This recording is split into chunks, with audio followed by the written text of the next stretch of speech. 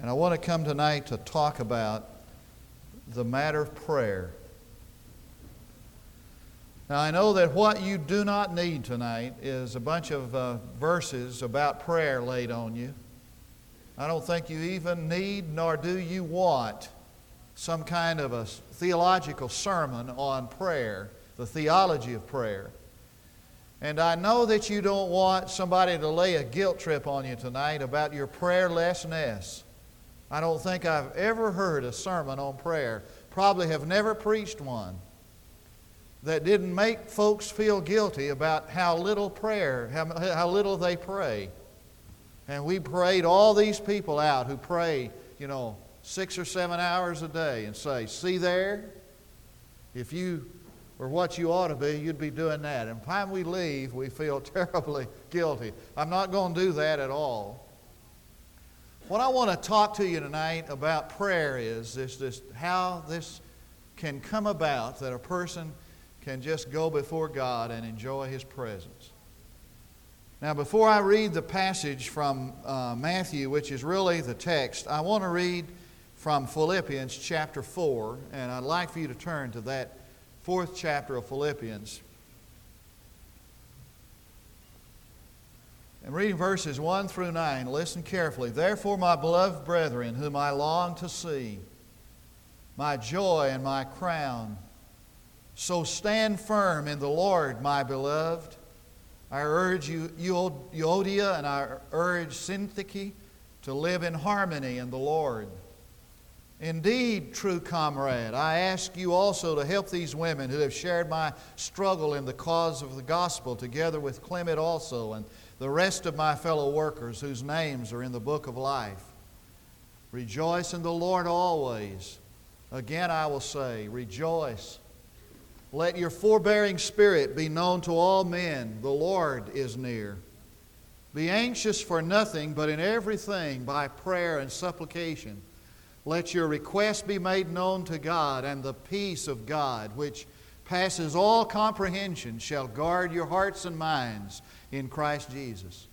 Finally, brethren, whatever is true, whatever is honorable, whatever is right, whatever is pure, whatever is lovely, whatever is of good repute, if there is any excellence, and if anything worthy of praise, let your mind dwell on these things, the things you have learned and received and heard and seen in me. Practice these things, and the God of peace shall be with you. Now, the Apostle Paul describes several things that everybody wants, very few people have. In verse 1, he says that everybody, or he indicates something that everybody wants. Everybody wants security, stability. Everybody wants to be stable. And so he says, stand firm. Now, if you were to describe your life tonight, would you describe it as a life of stability, of security? I love that new Chevrolet commercial, I'm a rock. You remember that? You've heard that? I love that. I am a rock. I'm as strong as I can be. I am a rock. Nobody can bother me. If you had to take a Crayola tonight and draw a picture of your life, would you draw a picture of a rock or a yo-yo? I'd have to draw a picture of a yo-yo. The other day I was looking over some of the entries I made in my journal. I keep a journal. And I read this about a day that I was experiencing. Lord, I feel like wax that's melted under the stress. And I feel like the leaves that blow down the street on the west side of my house, chased by the north wind. You ever felt like that? I feel most of the time, I feel more like running, fleeing, hiding than standing firm. I think most of us are like that. In verse 2, he says that everybody wants to live in harmony. Everybody, I think, wants that. And probably a few of you have had at least one or two conflicts with one or two different people. It's hard to get along with other people, isn't it? And yet the desire within us is to live in harmony, and harmony eludes us. Verse 3, we want joy. Or verse 4, we want joy. And what he's talking about there is this well, deep well of joy. Wasn't much laughter probably in your heart this past week. You may have kept the tears out of your eyes, but you may not have kept them out of your soul. And all of us want joy and find little of it. Verse 8, we want to think good thoughts, positive thoughts. We want to think good things, dwell on good thoughts. And yet we're constantly bombarded with negative thoughts and with the problems of a world that's under stress, and fear controls us so that we don't think positive thoughts most of the time. We think thoughts of fear and anxiety. In verse 9, we want to practice what is right. And we'd like to live on this level of doing the right things. And we know that the spirit is willing, but the flesh is weak. And all of us have to confess that we don't normally, most of the time, live the way we want to live. And one of the greatest frustrations of the Christian life is that we want to be what we are not. And as a result, we have a tremendous level of anxiety. The believer lives in a fast rushing current of anxieties like a river that's cascading down to an impact somewhere down the stream. There is a fable in India about a mouse who was afraid until he met a magician. And the magician turned him into a cat. And everything was fine until he met a dog. The cat met a dog. So the cat went back, the mouse turned cat, now went back to the magician, and the magician changed him into a tiger.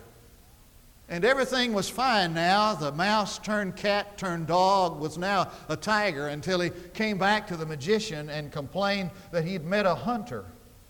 And the magician said, "I'm going to change you back to a mouse, for even though you have the body of a tiger, you have the heart of a mouse." And so we put on our tiger suits, and we put on our tiger face, and we go out and meet the world with a heart that's full of fear and anxiety. And in the midst of this, Paul says, be anxious for nothing. Don't you just love that? When somebody comes up to you and says, well, don't worry about it. Don't worry about a thing, And that just adds to the frustration. When somebody tells me, I shouldn't worry, that just adds to my frustration. It just compounds the problem. That's really not what the apostle's getting at here.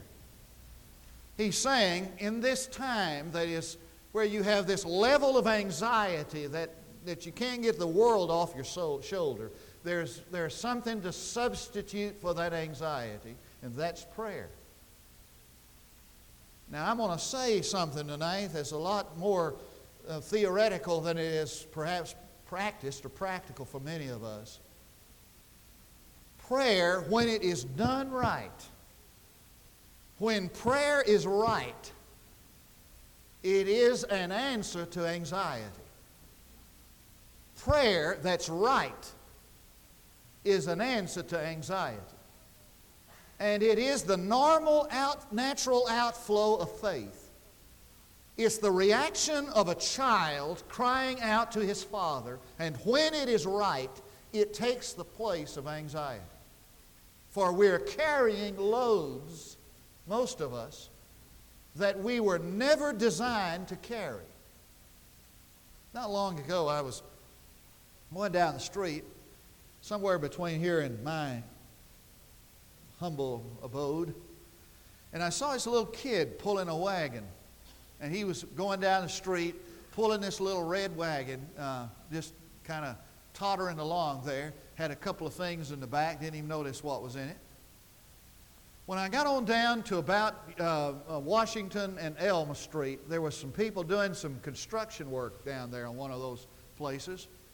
And they had this big backhoe machine in there, and they had a big dump truck, and they had this front loader, and they were dumping this huge piles of dirt in this dump truck. And every time he'd drop it in, that dump truck would just sag and bounce, had big old dual tires.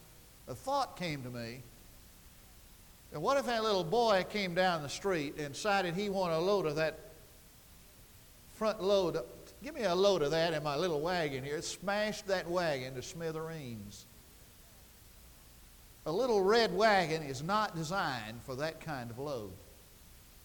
Folks, hear me now. Our lives as they are not designed to carry the load we have to carry. And that's why Peter said, cast all your cares upon Him. Take the load and transfer it to Him. Now, how do you do that apart from prayer as it's really to be prayed? Now, you say, wait a minute now.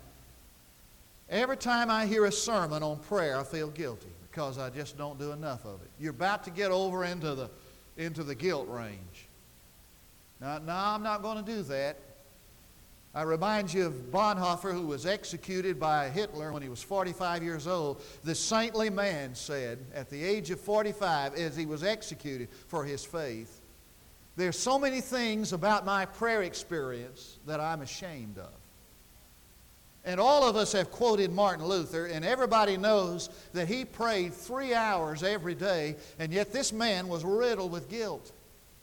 Let me name you some names of some men who have felt the same feelings you feel about your prayer life. E.M. Bounds, Alexander McLaren, G. Campbell Morgan, A.W. Tozier, Peter Marshall, Billy Graham, all of them are dissatisfied with their prayer life. And the reason why is we've made prayer something unattainable. And prayer has become a victim of our unrealistic standards. And we have given prayer a standard that not even spiritual giants can pull off. And somehow, we need to bring prayer back to the place of a child talking to his father. Now, Matthew 6. Let me say in preface and by way of background that Jesus stepped into a world that was extremely religious. Religious? They had shells of religion. And in this first century world where Jesus came, they were committed to prayer. As a matter of fact, there has never been a century where people took prayer more seriously than the first century into which Jesus stepped. The only problem with the people in that first century was that they couldn't pray enough. They wanted to pray all day, and their only regret was that they couldn't. I mean, you talk about people committed to prayer. And the more intense they became to be pious, the more intense was their desire to piety. The greater standard they placed on prayer, and more things were laid upon them. And these religious people said, these are the things God requires of you as a person of prayer. And they laid this heavy load on them concerning prayer, and there was this enormous guilt that was associated with it. Now, the historians tell us that prayer began to degenerate in that first century as the direct result of that. The direct result of 5 things. The first was formalism. Prayer became standardized, institutionalized, formal. The second thing was ritual. So that they prayed 3 times a day. Had to pray at 9, had to pray at noon, had to pray at 3.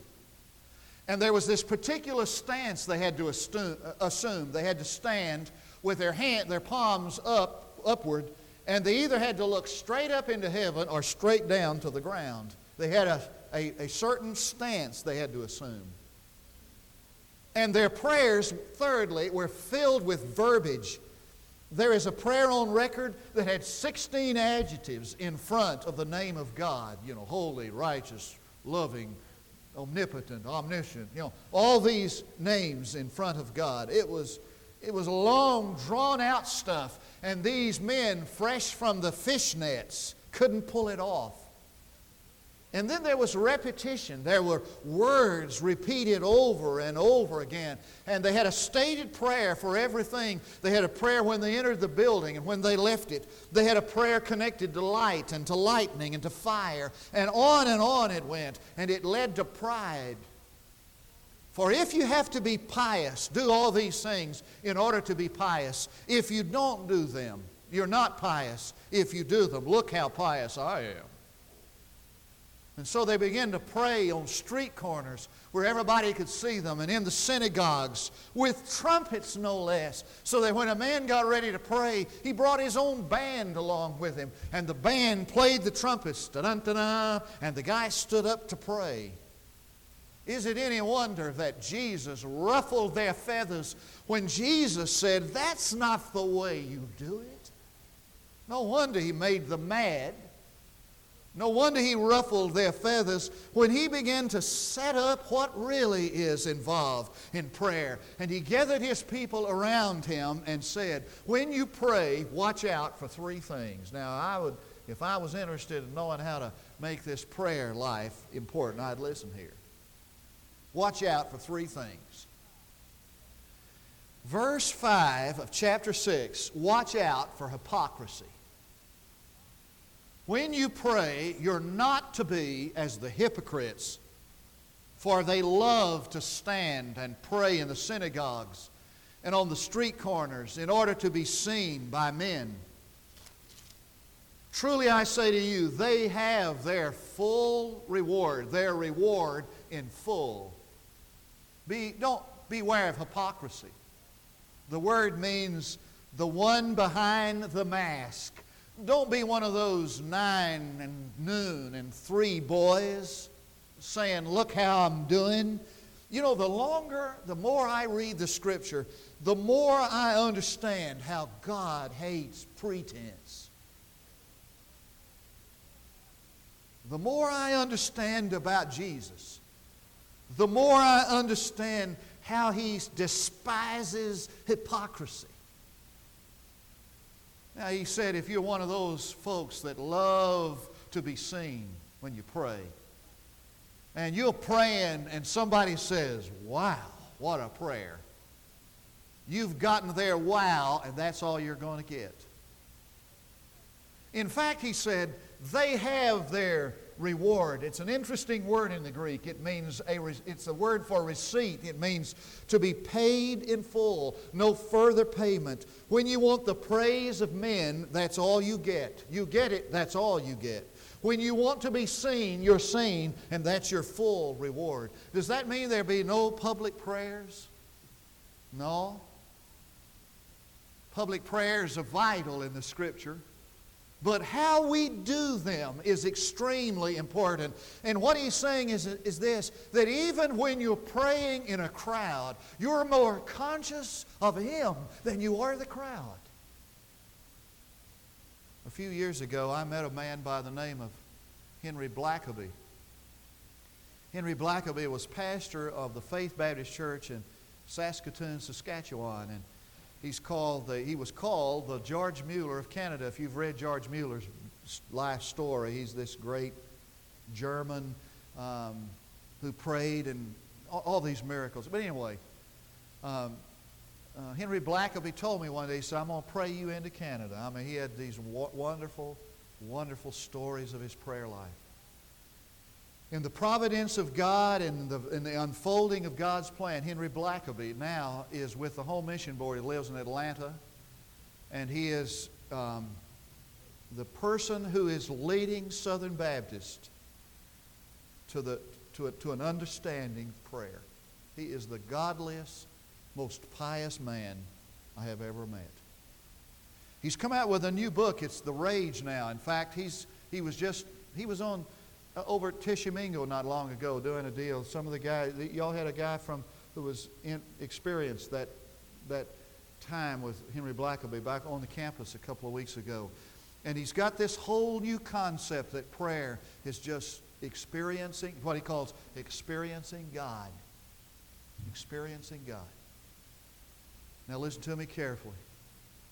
Jesus said, go into your room, and it's not a glass room. Nobody needs to know anything about how you pray except God. Go in your room, and you spend that unpretentious time with God. And any time that you spend with God is time so that you can be seen of men, or you can brag about it, or you can check out a box on your Sunday school envelope, is hypocrisy. All right, second. He says, when you pray, don't use repetitious words. Let's look at it. And when you're praying, verse 7, do not use meaningless repetition as the Gentiles do. When I read this, I think of 1 Kings 18 and the prophets of Baal all day long. Oh, Baal, yes, oh, Baal. When I read this, I think of Acts 19 when Paul came into Ephesus and the people were repeating, great is Diana of Ephesus, over and over. Folks, will you promise that you'll make an effort to give up all the cliches that are a part of your prayer life? Dwight L. Moody, this saintly man, was being blessed by the Holy Spirit, and God was upon his life. And one time Dwight L. Moody got up and prayed 2 words. God, stop. Couldn't stand it anymore. I have a feeling if we prayed 2 words, it'd be, God, start. Do something. Try not to use the word bless all the time. You want to know how to pray? Listen to a child. And so Stephen, age 8, said, Lord, I'd like to go to heaven because I know my brother won't be there. Now that's that's getting on down to the nitty-gritty. I mean, they're cutting through the stuff. And Christine, age 9, said, God, I know you love me, but I wish you'd give me an A on my report card so I could be for sure. And one little boy prayed, God, help my mother lose 20 pounds. She's tried Weight Watchers and it doesn't work. All right. You want to know how to pray? Listen to a new Christian pray. That's who you listen to. I remember when I was a kid growing up, the principal of our high school, superintendent of our high school, was named C. Sidney Cox. And he prayed the longest prayers. He had the Guinness Book of World Records. Whenever I heard my pastor call on him to pray the benediction, I mean, it's pretty good to handle it but at the benediction, when you're hungry and you're already tired, and it goes on and on and on. When you want to hear somebody pray, listen to a new Christian pray. I love Howard Hendricks' illustration about the guy who had just been saved about a month. And he was in this prayer meeting, and they were in a circle, and he was the 4th, and he was counting them up. Fourth, I'm going to have to pray. He'd never prayed before. Time came to him, and he said, well, hi, God. He said, I'm Sam. I met you a couple of weeks ago. I'm the guy that lives over. I thought he was going to give him his zip code. When your child comes to you and says, oh, Father, loving, gentle, kind, patient, good, what do you think? You think they're up to something. What's he after? You know what I'm saying? And all of a sudden, you're on a defense. Jesus said, look at this. When you pray, say, Father, I adore you. Hallowed be thy name. The third thing, when you pray, don't harbor anything against anybody else. Now I want to read verse 23 and 24. Chapter 6.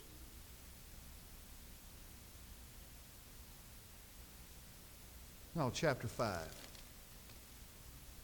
scared me too.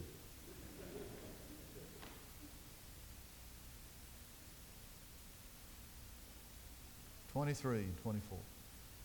If therefore you're presenting your offering at the altar, and there remember that your brother has something against you, leave your offering there before the altar. Go your way. First be reconciled to your brother, then come and present your offering. There is a basic principle. The basic principle is this: that the most important thing about prayer is not the prayer, but the prayer. But the prayer. And the acceptability of the gift is determined by the acceptability of the giver. So that when you come to God in prayer, you better come without any resentment or bitterness in your heart toward anyone else. Does prayer change anything? I'm telling my age now, but I remember my grandmother used to listen to E.F. Weber. How many of you remember him? He from Oklahoma City. E.F. Weber? Y'all remember him? Oh, I appreciate it. He was this old Methodist preacher preaching on the radio, didn't he, Margaret? He'd come on with this little phrase: God is still on the throne, and prayer changes things. Donald Gray Barnhouse shocked the world when he said 3 words: prayer changes nothing. Now, does that shock you? Prayer changes nothing. Do you agree with that? And then he went on to say, it is God who changes things, not prayer.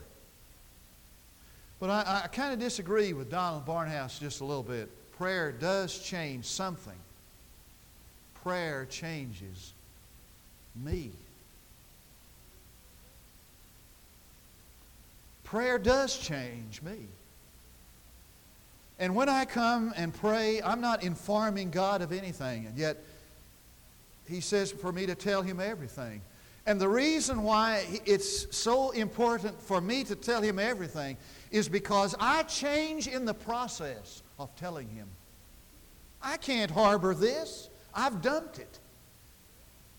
I can't bear this burden. I've turned it over to Him. I don't need to meditate on this any longer because it's His now. And so He says in this passage 3 times, don't be anxious. Prayer is not getting my will done in heaven. Prayer is getting God's will done on earth. And when I pray, something happens in me. Have you tried it? Our Father, we love You. We are so unstable and so frightened. We're crushed by the burdens we have to bear. Father, take them tonight. And may the peace of God, which goes beyond all comprehension, indeed guard our hearts and minds. Christ Jesus. That indeed we might find that security, that stability, that ability to get along with others because we're at peace with ourselves. But indeed we might find that joy that's like a well springing up.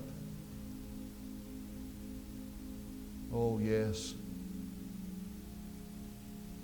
That we might be able to concentrate on the positive things with hope and not be harassed by fear. Lord, help us to make prayer the heart of our life and our day. Father, Holy Father, precious Father.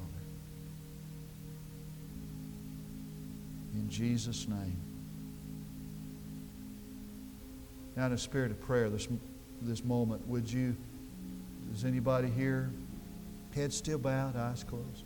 Is anybody here who would like to step out of their place while the organist and pianist comes? Maybe to give your heart to Christ or to join this fellowship, commit your life to the Lord. Step out and come while we wait.